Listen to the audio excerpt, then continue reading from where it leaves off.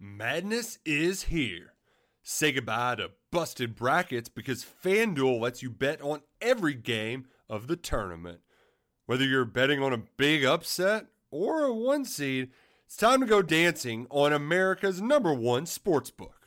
Right now, new customers get $200 in bonus bets if your first $5 bet wins on FanDuel. That's $200 to use on point spreads, money lines. You can even pick who's going to win it all. Just visit FanDuel.com/on3 and bet on college hoops until they cut down the nets. Must be 21 and older and present in select states. First online real money wager only. $10 first deposit required. Bonus issued as non-withdrawable bonus. Bets that expire 7 days after receipt. See terms at sportsbook.fanduel.com. FanDuel is offering online sports wagering in Kansas under an agreement with Kansas Star Casino, LLC. Gambling problem? Call 1-800-GAMBLER or visit fanduel.com/RG in Colorado, Iowa, Michigan, New Jersey, Ohio, Pennsylvania, Illinois, Kentucky, Tennessee, Virginia, and Vermont. Call 1-800-NEXT-STEP or text NEXT-STEP to 53342 in Arizona, 1-888-789-7777 or visit ccpg.org/chat. In Connecticut, 1-800-9-WITH-IT. In Indiana, 1-800-522-4700 or visit ksgamblinghelp.com. In Kansas, 1-877-770-STOP in Louisiana. Visit mdgamblinghelp.org in Maryland. Visit 1-800-gambler.net in West Virginia or call 1-800-522-4700 in Wyoming. Hope is here. Visit gamblinghelplinema.org or call 800-327-5050 for 24/7 support in Massachusetts or call 1-877-8-HOPE-NY or text HOPE-NY in New York. At The Croc, Vanessa's kids play basketball while she unwinds in yoga. And on the way home, they always share tips. They can dunk from downward dog and make hook shots in headstands. Join more than a gym when you click the link. The Croc. Get into it.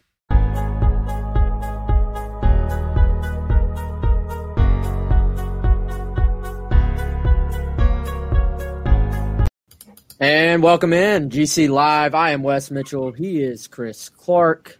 Coming at you on a Thursday afternoon here, GC Live on YouTube, Facebook, Twitter, and, of course, after the show on all the major podcast platforms. And we're on the Gamecock Central homepage, Gamecock Central message boards, and wherever you find folks, share our link, which you can do right now. Hit the share button, or if you're on Twitter, tweet out our YouTube. Help us out there. Do appreciate all the support.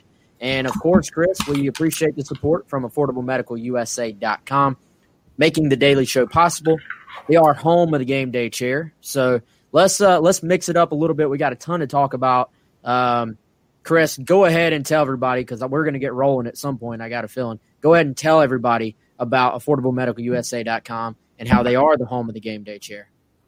Yeah, man. So they're a primary sponsor here of our daily show on GamecockCentral.com. And so AffordableMedicalUSA.com is where you can go to get more information on the Game Day Chair. If you're on YouTube, top left-hand corner, you see a smaller picture there of the Game Day Chair. And we're awaiting the day when we can give you an in-person look. Hopefully we'll be able to do that soon. Go to their website, search for the Maxi Comfort Cloud with Twilight Technology, Power Pillow lumbar support. When you're sitting down watching football on the weekend, this is the way to do it, guys and girls. So check out the Game Day Chair. Call them at 803-926-1493. Super roomy, super comfortable chair. Really enhance your game day experience. If you like the show, make sure you show them some support too and inquire about the Game Day Chair. It is not a lazy boy. It is actually much better than a lazy boy. So if you like lazy boy, check out the Game Day Chair. And, again, we appreciate those are the guys that have made this show, daily show, possible. So appreciate their support. Go check them out, AffordableMedicalUSA.com. And, obviously, a little bit of breaking news for South Carolina before we go on the air. And then actually later on in the show, this thing's going to get rolling, y'all. So I got to say, I always look back at the show and I say, is that a good show? Is that a bad show? I kind of felt like yesterday's show, I wish we had maybe a guest, maybe a little more to talk about as I looked back on it. But today, We have plenty. Chris Lee, who covers – Chris, I think you said it this way. He covers Vandy as well as anybody out there. So we'll have him on at some point a little bit later on. He's going to hop in and talk a little bit about Vanderbilt.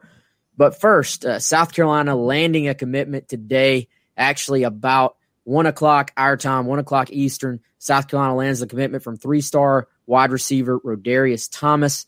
This is a kid, Chris, that had picked up an offer really about 10 days ago, and kind of a situation where South Carolina had been paying attention to him. And a lot of times, especially with the COVID recruiting, basically, the way things are right now, you'll sort of flag a guy, and that's any year, but you'll flag a guy. He's in your database. Maybe you like what you saw. In most years, Chris, I got a feeling this is a guy South Carolina probably would have said, let's get him in camp and see what happens this summer. Well, obviously there's no camp, so you have to sort of default back to looking at South Carolina's, to a kid's senior year. So I think you look and you sort of say, this is a kid they wanted to see his senior year. They wanted to see some tape, and then they get some tape. They like what they saw, and then boom, they offer him 10 days ago, and then he commits today. So, and I think we actually already, hey, Chris, if I can already see you, I don't have you live yet. Chris, if you can hear me and if you're ready, give us a thumbs up. You ready to roll? Okay, so we already got Chris Lee. We're going to go straight to him. Chris Lee, VandySports.com, joining us live to preview this weekend's game. Chris, first of all, man, we appreciate the time. Appreciate you being on. How's everything going in Nashville? We are well, as you can maybe see by the hat, getting ready for first pitch of the Braves, seeing what they're going to do. So exciting times here. Yeah, we're the same way, man. We actually sort of snuck the show up a little bit earlier today and yesterday and the day before, I guess, because of the game as well. So hopefully our Braves can finish this thing off. And obviously, Chris, two teams right now getting to South Carolina and Vanderbilt that, unfortunately for both teams, have sort of had similar starts, at least as far as the record goes. What's sort of the mindset with this Vanderbilt team right now? I was listening to Derek Mason. I know he was happy with their practices this week. It was kind of interesting. He sort of mirrored Will Muschamp's comments. He said there's some juice from the guys this week at practice. But what's sort of the feel around this program right now as two 0-2 teams get ready to battle on Saturday? Well, their thing is the same as South Carolina's. They just need to win against anybody at any time. It's been since ETSU last year, so that's 3 straight. Now, Carolina's losing streak is longer, but it's also been against a pretty brutal schedule. So, look, this is a team that you looked at the SP Plus rankings coming into the season. Vanderbilt was expected to be a 13-point underdog or worse in every game. When you have a bar that's set there before the season where you're not expected to be within single digits of anybody, that's a tough place to come from. Now, having said that, they go out against Texas A&M. They play A&M within 5 points with nobody had expected. They were a 30.5-point underdog. But, look, they need to get a win somewhere. Probably the 3 best chances in a row are coming up the next 3 weeks for them. But in the SEC, nothing's ever easy. Carolina is a 12-point favorite for a reason, but the Georgias and the Floridas and the Tennessees are on the schedule at the end of the year. So I think both teams are probably looking at this the same way, because I know Carolina's got a brutal schedule coming up that, hey, if we can't get one here, it's going to get tougher ahead. Chris, want to go big picture for you here real quick before we dive fully into the, sort of individual matchup. But what is the tone in Vanderbilt right now overall with athletics, with football? Obviously, Derek Mason has been a guy who's had his job status questioned. There's been some changes within the athletic department, in the past couple of years. Just sort of run down sort of what the mood is right now, sort of the state of the program right now. It's bizarre. I think everybody thinks coming into the season that Derek Mason was safe. And the COVID pandemic has given everybody an extra layer or two of job security, allegedly. I mean, we will wait and see when the season is over. But the thought was that with these crazy times and him also having a buyout that I think is $7 million at the end of this year, that it was going to be tough for them to part ways. You know, everybody has suffered financially. There's less cash to do those things. The optics of paying a guy not to coach are not great. On the other hand, you know, let's say they go through this season 0-10. They're coming off of 2019 where they were 3-9, and all 9 of those losses were by 17 points or more. So you try to convince your fan base and your recruits where the light is at the end of the tunnel. That becomes really tough to do because assuming he has a losing season, guys, he's going to start his Vandy career with 7 losing seasons in a row. Nobody survives that other than the Vandy. So that's one dynamic. Now, the other one is how things have changed. A really interesting thing happened a couple of weeks ago. They brought in Tommy McClelland from Louisiana Tech, and Tommy McClelland was the AD at Louisiana Tech. He is now the deputy AD at Vanderbilt, and he's been trying to get a Power 5 AD job for a while. So that has wrought a ton of questions, right? Why would you leave a pretty good job, you know, not at a Power 5 level, but I would think Louisiana Tech is one of the better non-Power 5 jobs. He was successful. There were a lot of things there. So that begs the question, why did Tommy McClelland come to Vanderbilt for a demotion? What I've been hearing is he's been given charge to run the AD. I've heard that from several sources. They will never confirm that because they're very invested in Candace Lee. They have been from the beginning. They have tried to prop her up like crazy, and she has basically screwed up everything that she's touched publicly in that time.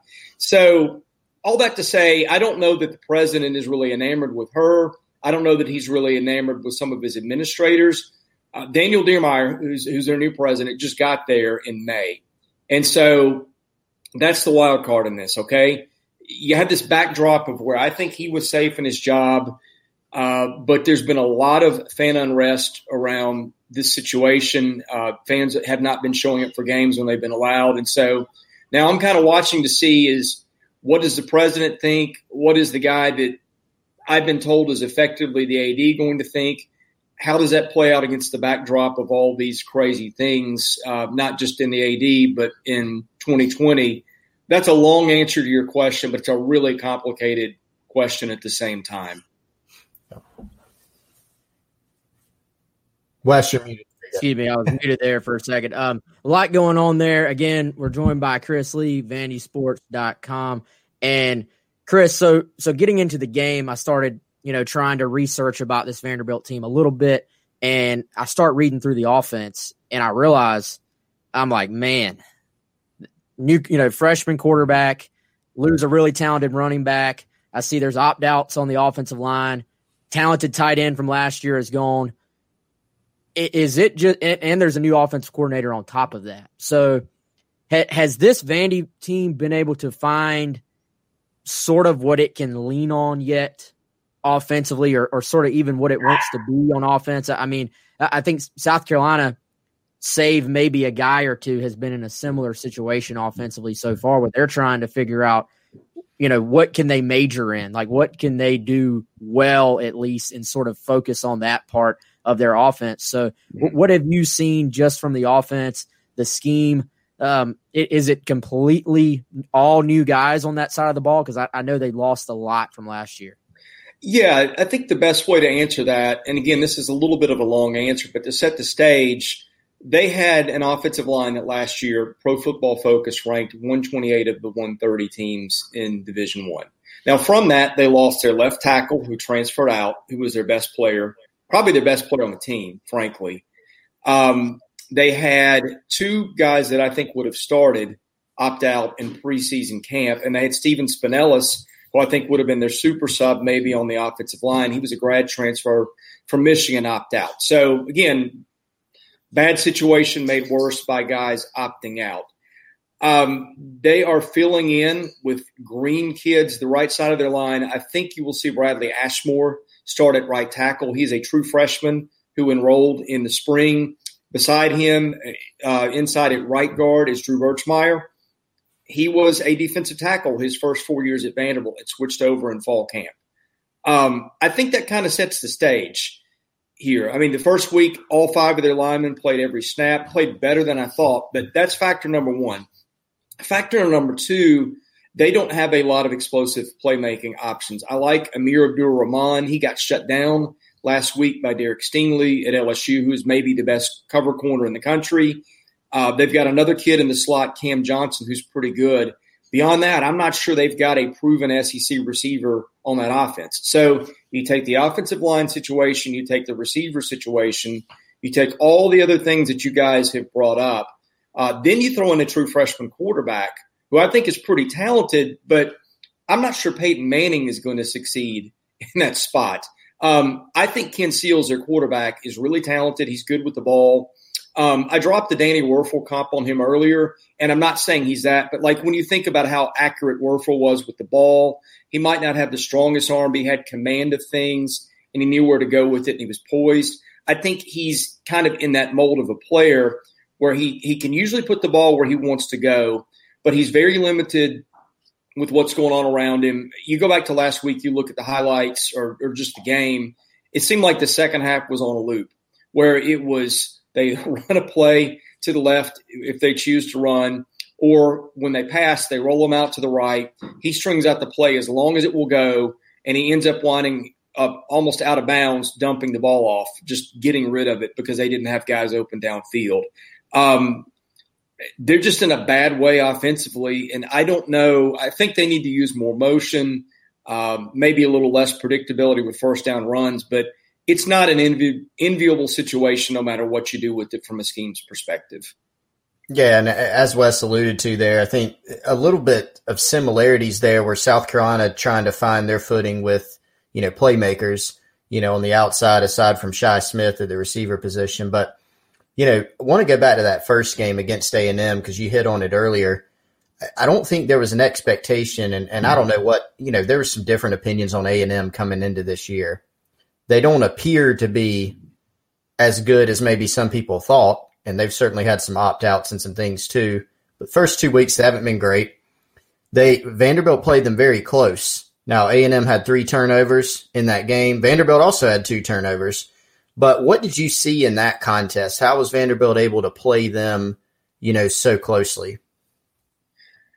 I think if we look back and Vanderbilt has upset someone at the end of the season, I think we see something similar to what they did to the Aggies.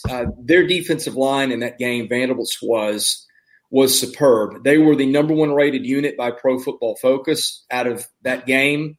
Their ends, Dayo Odingbo and Andre Mintz, who's listed as a linebacker, but he's really an edge guy. I don't know whether you call him an end or a linebacker, but he's going to come off the edge. Those 2 guys cause a lot of havoc with a lot of pressures. There was a forced fumble or 2 out of those kids. The defensive line, the middle of the line, played really well. And it's not something we're used to seeing from Vandy guys. I mean, when Vandy's had good defenses, they've been anchored by some good corners or some good linebackers. But rarely has it been the case where we said the defensive line is the best part of this team. They've got some kids who've shown they can play. They've got a little depth behind them. I think the recipe for them to beat anybody is to keep the score down, to win the turnover battle, and to try to get big plays out of your line. Now, on offense, you've got to generate something at some point, and that's a problem. But I think that was kind of the best-case scenario that we saw in week 1, that if they're going to have a better season than we anticipate, it's probably going to come from them being better in the trenches on the defensive side than we thought, and I think that's what we saw 2 weekends ago. Yeah, Chris, so as you look at that defensive side of the ball, I know a guy South Carolina fans are pretty familiar with, I think, would be Ted Roof. Their defense coordinator comes in. Kind of an interesting matchup there, Mike Bobo against Ted Roof. They went head-to-head. If you go back, Roof was at Georgia Tech, obviously Bobo at UGA. So lots of familiarity there.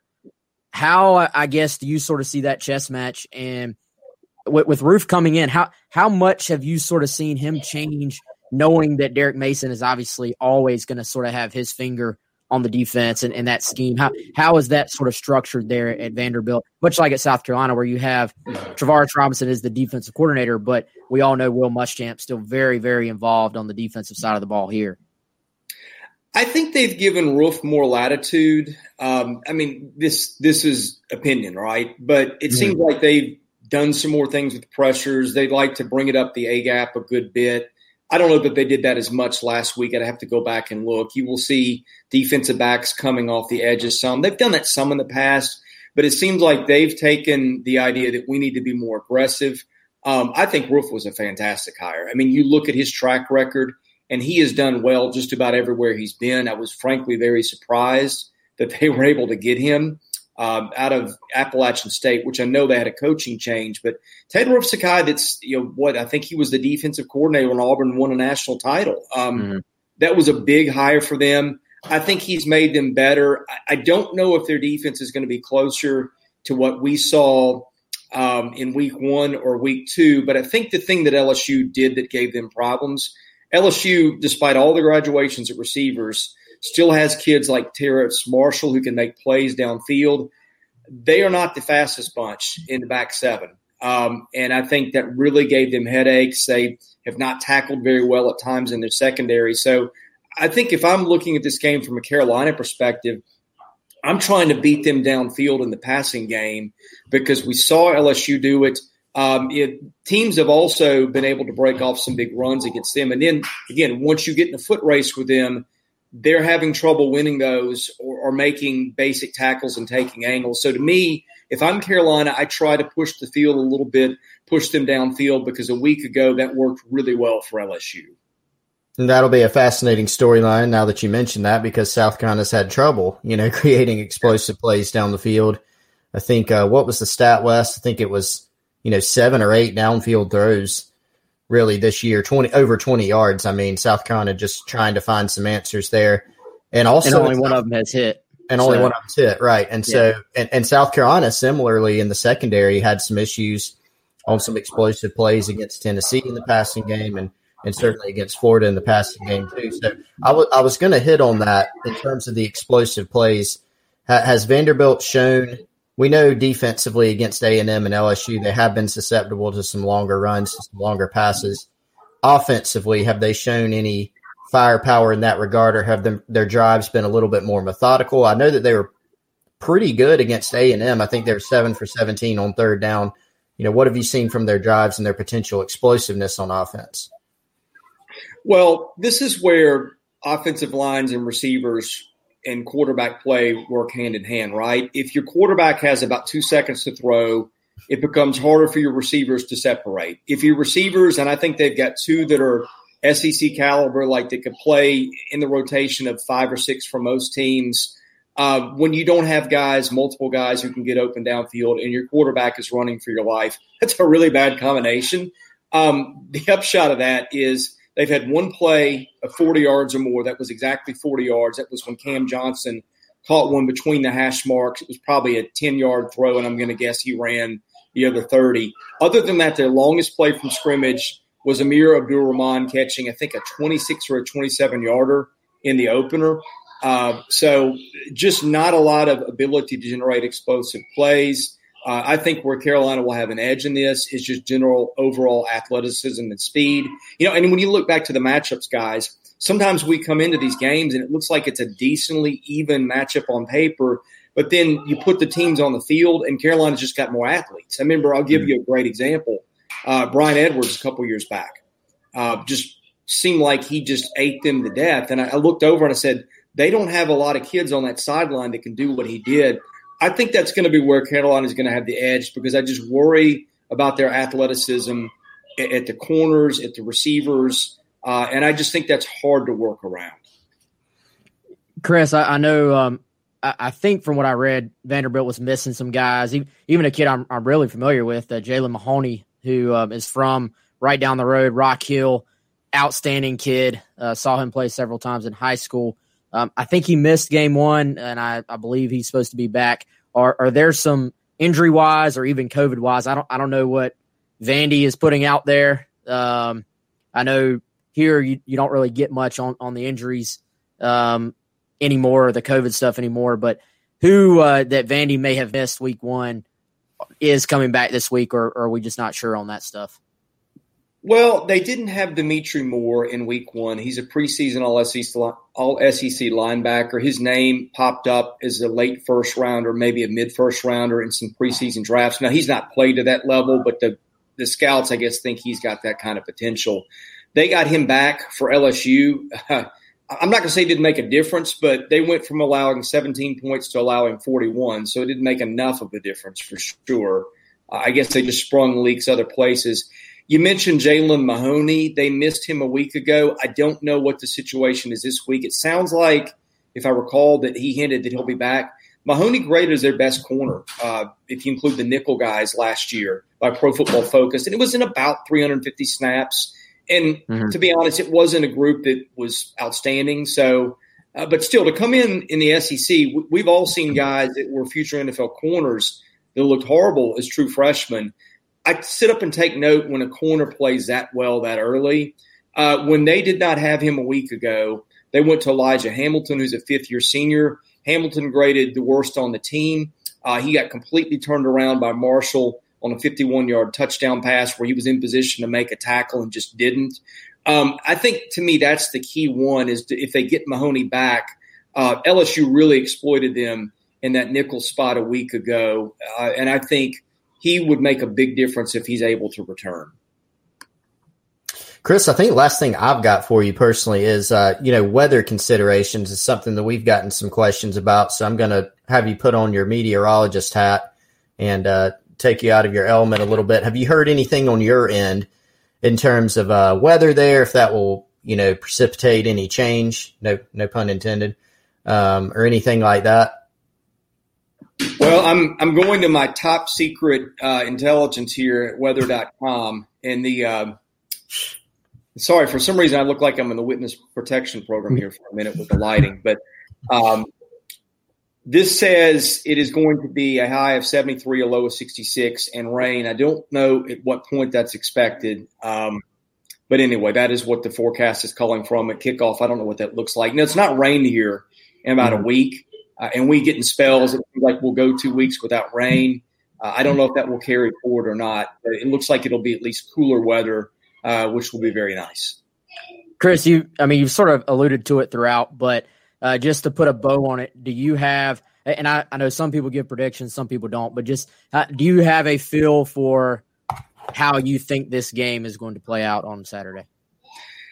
I just don't think they can score, guys. And Carolina has allowed, 28 points the last 3 years. It's something like that. I just always feel like they get in that game, other than the one when Kyle Shermer was here, and they struggle to score. I remember Jadeveon Kinlaw just wrecking them, or Javon Kinlaw, excuse me. Yeah.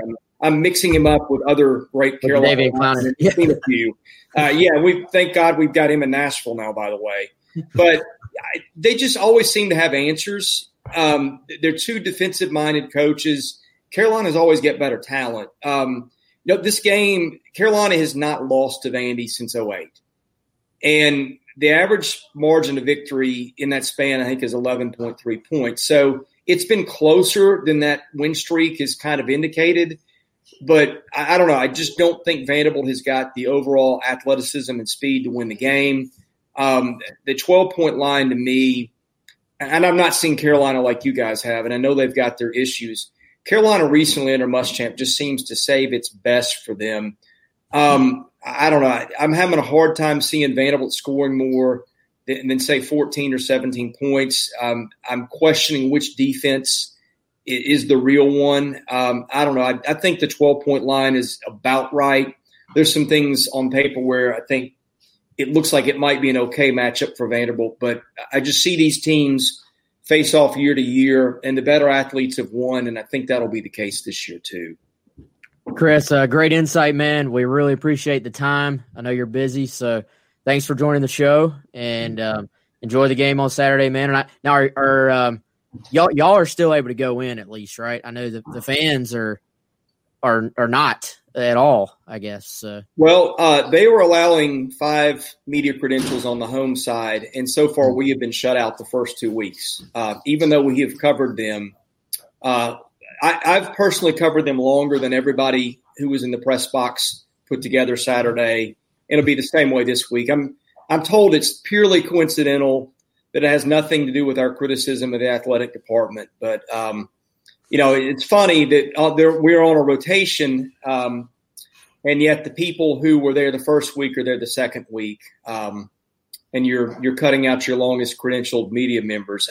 I've never been denied a credential in 18 years anywhere, and so we're 0 for 2 this year. Like I said, it's a very strange climate around that program, and I think there's probably a reason that Chancellor Daniel Diermeyer has made some changes pretty quickly. By the way, the LSU Rivals guys did get credentialed last week, so they credentialed the Rivals site for the opponent, but not their own. Wow. Sorry. I was just assuming, but that's I don't even know what to say to that. Yeah, I've always assumed too, but nothing surprises me these days. It is 2020. I'm with you. Well, Chris, we appreciate it. Stay safe out there, and hopefully we'll talk to you soon. Okay. Always a pleasure. You guys do a wonderful job at your site, and keep up the great work. Appreciate that. Chris. And if you're a South Carolina fan on here, go to vandysports.com. You want to read more from the Vanderbilt perspective. I think even Chris has a write-up over there as well, giving them the South Carolina perspective. Chris Clark, So go check them out. That is vandysports.com. Chris Lee, appreciate it, man. Have a good one, okay? You too. Thanks, Chris. All right, so good stuff there. And I tell you, first of all, Chris Clark, I didn't realize sort of how weird things are sort of behind the scenes at Vanderbilt right now. Right? Like that. Well, that's a mess. It is. And that's one reason why, well, first of all, even if that wasn't going on, Chris would be our guy to come on here because, as he said, he's covered it longer than anybody on that beat combined. And he's always done an awesome job, has great sourcing around that program. But that was another reason why my leadoff question was I wanted to sort of tee up some of that stuff for Chris to talk about because I've talked with him a little bit behind the scenes just in some of our phone conversations, and I thought it was pretty fascinating. And so I wanted him to spill it, and I knew he would spill it as only he could. He pulls no punches when he's talking about it. Hey, he didn't give we're going to keep this show not explicit, but he didn't give, he didn't care. He let it ride. So that was pretty cool. I like that. By the way, we had somebody mention that I did get a haircut, and before I forget, I got to throw a shout out to my boy, Bert Williams, one of my best friends in the world, who's getting married tomorrow. Friday evening wedding. Yeah. Round of applause. I got my pre-wedding haircut. I'm going to be in the wedding. So I know he sometimes listens to us, or goes back and watches us on YouTube. So if Bert's listening, congrats, buddy. I'll see you later on today. So before we had Chris Lee on, we were talking about Rodarius Thomas, new wide receiver commit for South Carolina. So let's go back into that. I'm going to play his highlights at some point as well. If you are only listening and you don't have the video version of the show, you can check out his highlights. I'll post them on GamecockCentral.com.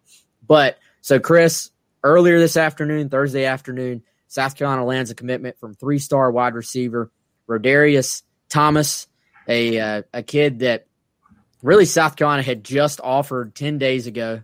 And Chris, from what I was told, he goes public obviously today, but all it took was about 2 days for him to go ahead and call up the staff and commit behind the scenes.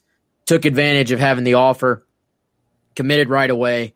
And this is someone, Chris, that I think you look there. I mean, the staff, the guys in that building, they're seeing the same things the rest of us are seeing, particularly with the wide receiving core, right? I mean, I think this is a situation where you just keep pushing, you keep trying to get guys in who could potentially help with the receivers next year. They already have some guys committed, but I think they sort of flagged him this summer as a guy to watch. There's some impressive film out there on him from the first few games. He had about, I think, around 600 yards receiving, 8 touchdown receptions in the first 5 games of the season. They offer him, and then Rodarius Thomas very quickly jumps on that offer with a commitment. So here's more of a general point before, we dive in maybe a little bit more to his game, is that the recruiting game itself has been so different for us, for these kids, for these coaches. And so every year, in June, we're covering 10 camp days of Muschamps football camp in Columbia. There are thousands of kids that roll through, and there are, I don't know, what's a good number, Wes, 100 or so, maybe 150 that we're really keeping a close eye on, because it's either a guy that we already know about from the 21 class, a new guy that emerges, guys from 22, 23, 24 that we'd be seeing this year that already have offers or will pick up offers after camp. So we didn't have that. We didn't have a spring evaluation period. Coaches are doing all that stuff remotely. So like you said earlier, to go back to your point, Thomas is a guy that we probably would have seen in camp this summer, but nobody has that benefit. And so whether it's analysts, college coaches, people like us, it's a little bit harder to get a read on guys, and everybody's flying a little bit more blind. And so there have been some kids that, rankings are still important in terms of fans. Look at them. If you sign a bunch of 5 stars, a bunch of 4 stars, you got a better chance of being good. But take them with a little bit more of a grain of salt this year, because, nobody's seen as many kids this summer. So Thomas isn't a guy we've been able to see in person, or the Gamecock staff in like a camp setting this summer, but he's a bigger kid who's put together well, that runs pretty well for his size, and has shown solid hands and physicality. And, anybody that they can add to that core that can bring those attributes that may be able to help next season is something you go for at this point where the program is. Yeah, and I think that's sort of it, man. If you can bring in a guy who you think can possibly help, you sort of have to do it. And I think it goes back to needs, and you have to sort of follow your needs and do what you have to do. And those of you who are watching on video right now can see some of the highlights so far from this year. But Chris, this is a kid, for one, I was told 6'2", 190, maybe even a little bit more, very well put together. Chad Simmons, who does a great job covering a lot of the Southeast for Rivals, and our good friend, he went and saw him in person, said, he's every bit of that. He's easily 6'2", maybe even 6'2.5". So that sort of gives you an idea off the hoof of what type of player he is, just from a size standpoint.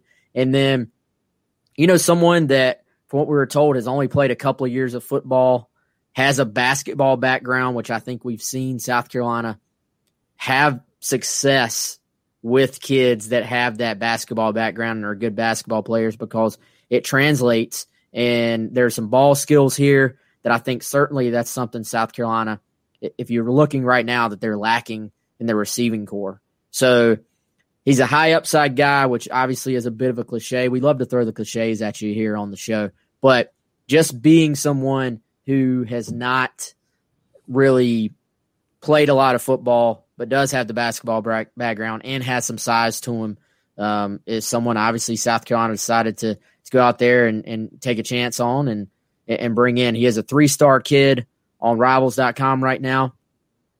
I would say, watching the tape, that's probably about right.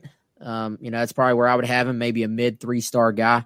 But someone, again, anytime you have a basketball player and a kid who hadn't played a lot of football, you sort of take your chances on those guys, I think, Chris.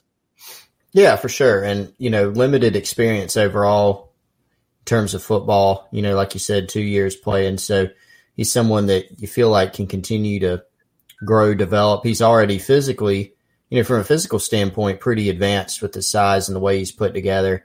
So in terms of route running and those things, he's got room to improve and get better. Like the way he catches the ball. He competes with the ball in the air. He's a hand catcher. He's not cradling things. He doesn't fight the ball.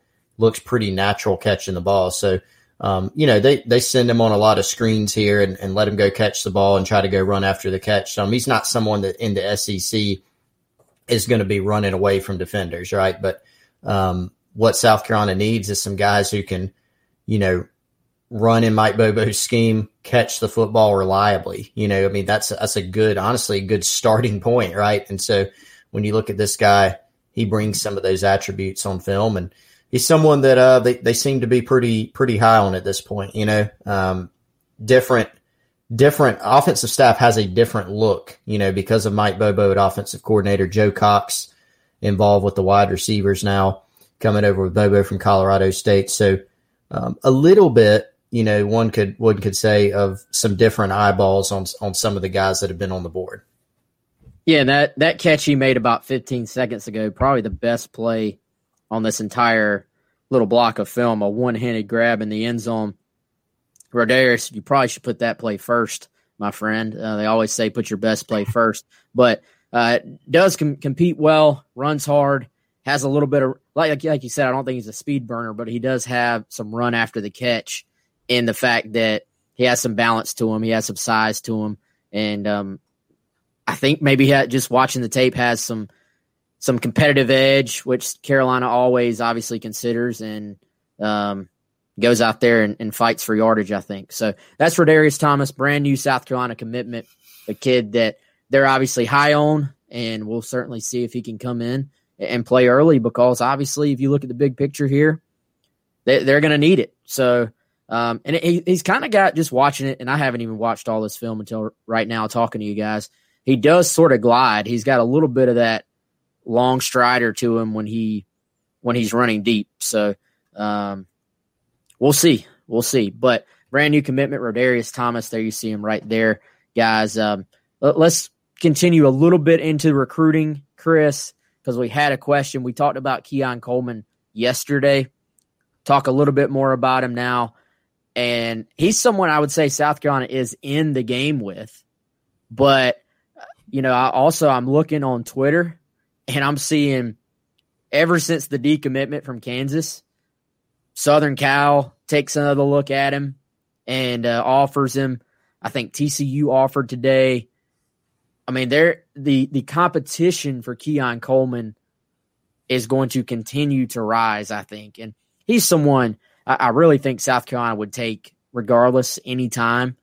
But I think they saw a chance to snag a guy here with Rodarius Thomas. So you're going to go ahead and take him, and then you continue to recruit a kid like Keon Coleman, who I would say probably would be the most athletically gifted guy South Carolina would land in this class as far as receivers go, if they can somehow pull that off. Yeah, and I got that same question is, did Thomas jump in because of Coleman, or did South Carolina not feel as good about Coleman, so they took Thomas? And really, it was just, like you said, it was an opportunity where they had a guy that they liked and wanted to take and had the opportunity to get him. Coleman's someone that really Joe Cox has built a good relationship there with Coleman. They've stayed in touch ever since his commitment to Kansas. I know some people are probably wondering, Kansas, but big hoops element originally when he committed to Kansas. Kansas recruits that area in Louisiana pretty often, and so there's a pretty heavy element of that, and felt like he rushed into it. And so South Carolina's kept in contact throughout, even since he committed. And Keon has even said that he's been open to others, and so he formally backs off his commitment. Not a big surprise this day and age in recruiting, West, that once a guy does that, schools are going to take another look. Like you said, Southern Cal, TCU. So we'll see where it goes. He felt like he rushed into his decision. So how does he go about it now? I think that's the key question. Is he going to be able to go take some visits at some point? We don't really know that yet. Is he going to rely on virtual visits? Is he going to eventually feel more comfortable with South Carolina because he knows the staff? We'll just have to see. But it sounds like a guy that they want to continue recruiting in this class.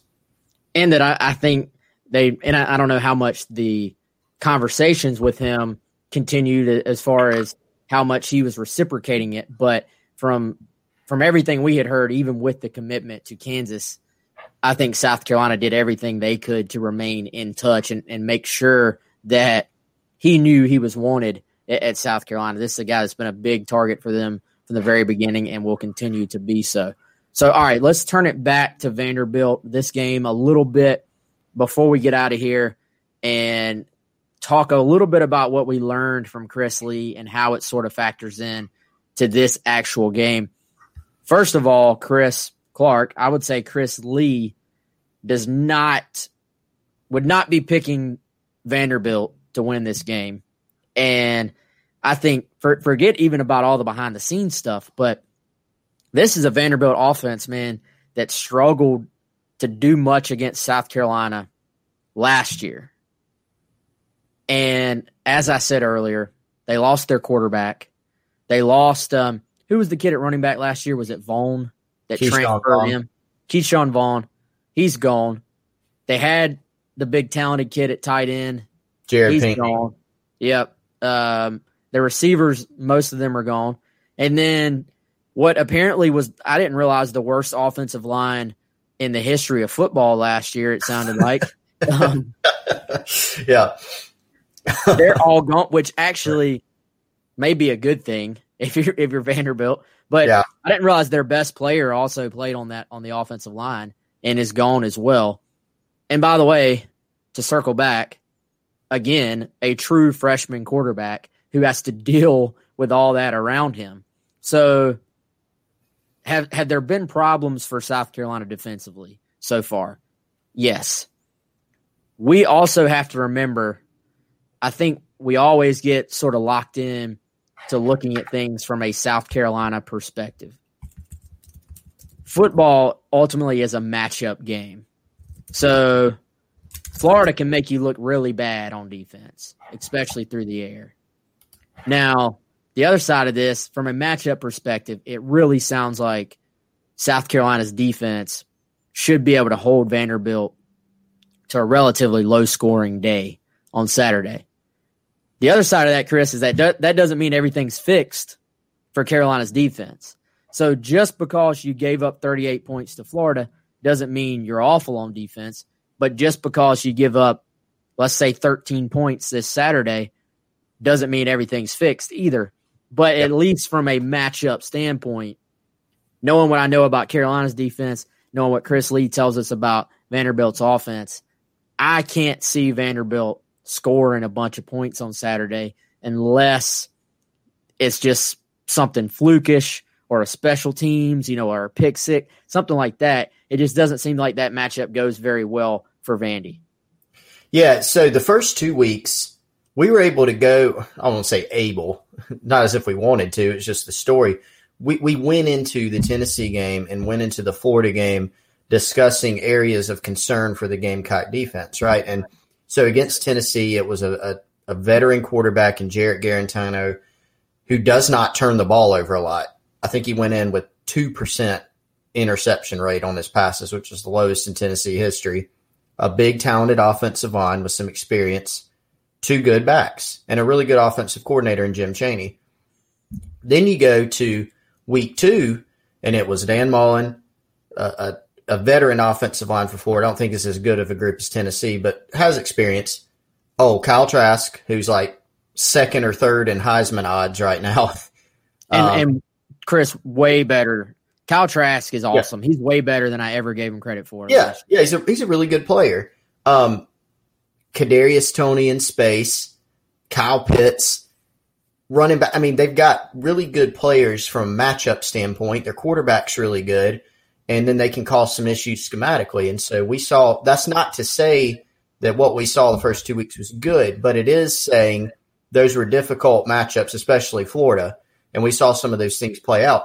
So I'm contrasting that with this week where you go in and you say, what are the really concerning areas, the concerning things that Vandy brings? You don't see as many, right? I mean, and Chris laid all that out. So for South Carolina, in my view, this game, your nightmare scenario in this game is something like turning the ball over a bunch offensively, giving Vandy short fields. We saw that against A&M.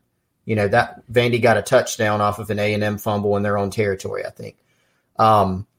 It's losing a guy in coverage when you shouldn't. It's not capitalizing on an opportunity to create a turnover. Things like that. It's not as much, man, can they handle all this skill that Vandy brings, or can they handle this senior quarterback? It's not as much that. So it does become a little bit more. I mean, look, maybe Vandy lines up and they whip South Carolina. That would be a surprise.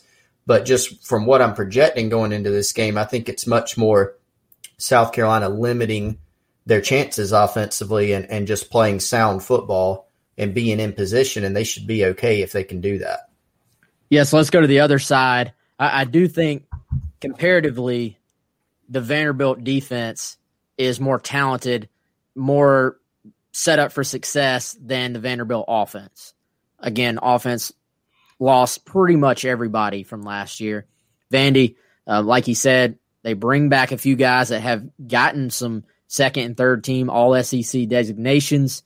They have 2 edge guys that I think if I'm going to circle a single key to the game for Carolina, or one of maybe the 3 keys as I put in our newsletter today, it would be the Vandy edge guys against the South Carolina offensive tackles.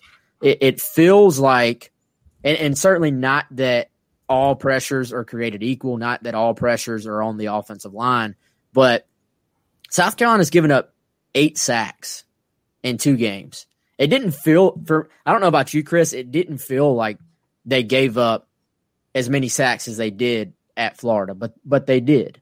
Mm-hmm. So I looked, man, 4 of those 8 are from, at least if you look at Pro Football Focus and how they credited the pressures and the sacks, came at least against the right tackle. Now, was there another missed block there? Were some of them on the quarterback? Potentially. But at least as far as the right tackle not blocking somebody, that's a position we've seen South Carolina consistently talk about needing to be better at. So I say these Vandy edge rushers against South Carolina's offensive tackles, probably one of the most important matchups going into this game for South Carolina, because if they can handle that, this might actually be a team where the receiver's not named Shi Smith can get open downfield, can actually catch some balls and build confidence, right? Because right now, those guys don't look to me like they're playing with a ton of confidence, and the only way to build confidence is to go have things go your way in a game and then build off of it. Yeah, and I think running the football is going to be huge in this one. We saw more success second half Tennessee, really all game at Florida. Not that it was an elite rushing attack, but Kevin Harris and Deshaun Fenwick are doing a nice job. I mean, running the football. Maybe Zaquandre White gets some opportunities.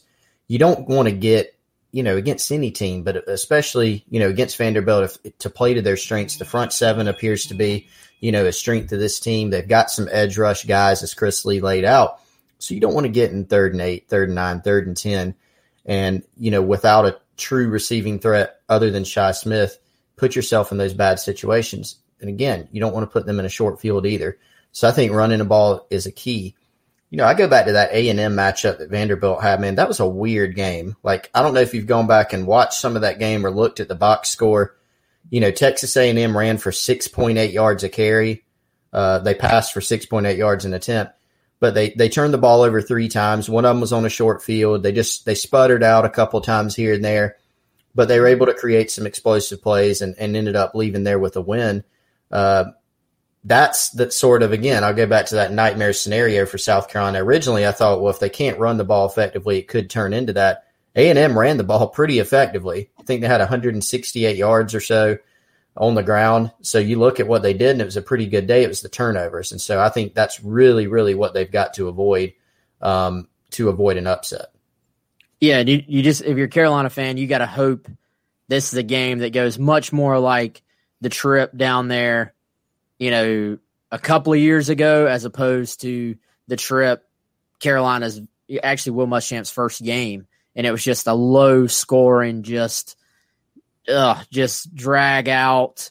Carolina has to, score a touchdown and then a field goal late to win the game, and just not much went right offensively. And then 2 years ago, Carolina goes down there and probably played their most complete game of the year, I would say. I remember Bentley throwing dimes in that game, and I remember Javon Kinlaw just absolutely dominating Vanderbilt. So we'll see how this one plays out. I actually, looking back, Chris, I thought Carolina had as good of an offensive game plan against Vanderbilt last year as they had all year, because that was a game where they were very close to actually being able to explode and put up some big numbers. I remember Brian Edwards having a great game.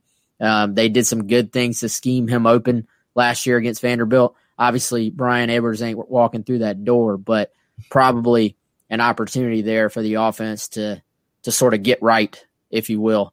So All right, let's see. We don't have much time left.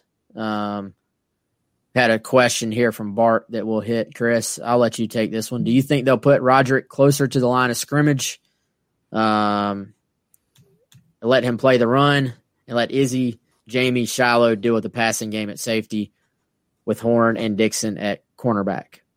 So that sounds like, based on, I'm not good at math, but that looks like, you're mentioning 6 guys, so I assume on the field together. And so that would be Roderick at that dime spot, I assume is what he's projecting there.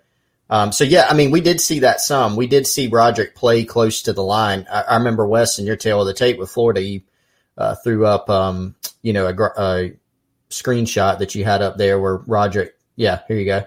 So this is a package where Roderick's up closer to the line.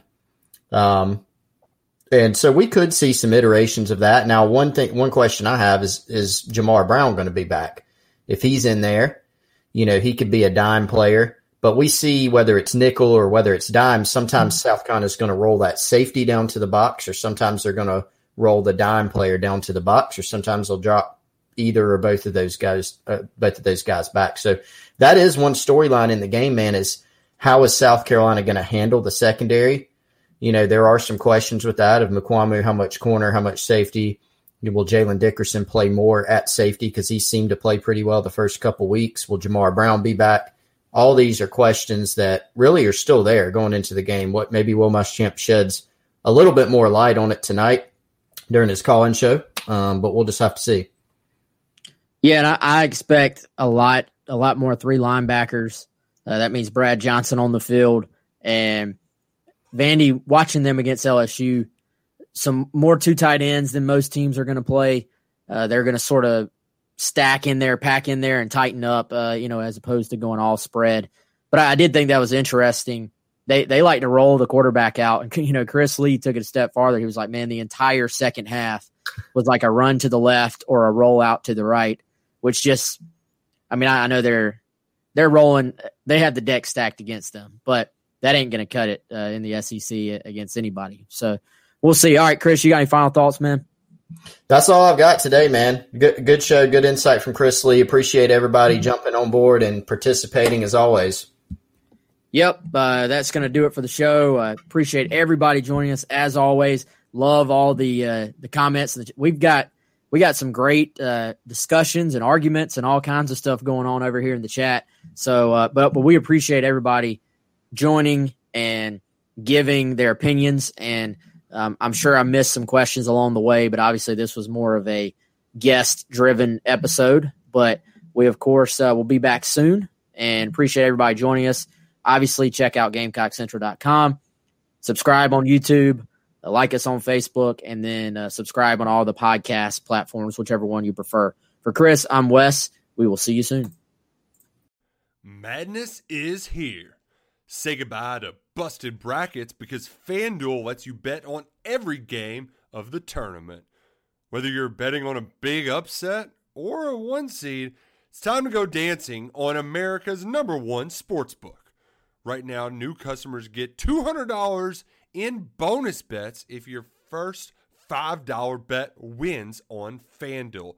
That's $200 to use on point spreads, money lines. You can even pick who's going to win it all. Just visit FanDuel.com/on3 and bet on college hoops until they cut down the nets. Must be 21 and older and present in select states. First online real money wager only. $10 first deposit required. Bonus issued as non-withdrawable bonus. Bets that expire 7 days after receipt. See terms at sportsbook.fanduel.com. FanDuel is offering online sports wagering in Kansas under an agreement with Kansas Star Casino, LLC. Gambling problem? Call 1-800-GAMBLER or visit fanduel.com/RG in Colorado, Iowa, Michigan, New Jersey, Ohio, Pennsylvania, Illinois, Kentucky, Tennessee, Virginia, and Vermont. Call 1-800-NEXT-STEP or text NEXT-STEP to 53342 in Arizona, 1-888-789-7777 or visit ccpg.org/chat. In Connecticut, 1-800-9-WITH-IT. In Indiana, 1-800-522-4700 or visit ksgamblinghelp.org. .com in Kansas, 1-877-770-STOP in Louisiana. Visit mdgamblinghelp.org in Maryland. Visit 1-800-GAMBLER.net in West Virginia, or call 1-800-522-4700 in Wyoming. Hope is here. Visit gamblinghelplinema.org or call 800-327-5050 for 24/7 support in Massachusetts, or call 1-877-8-HOPE-NY or text HOPE-NY in New York.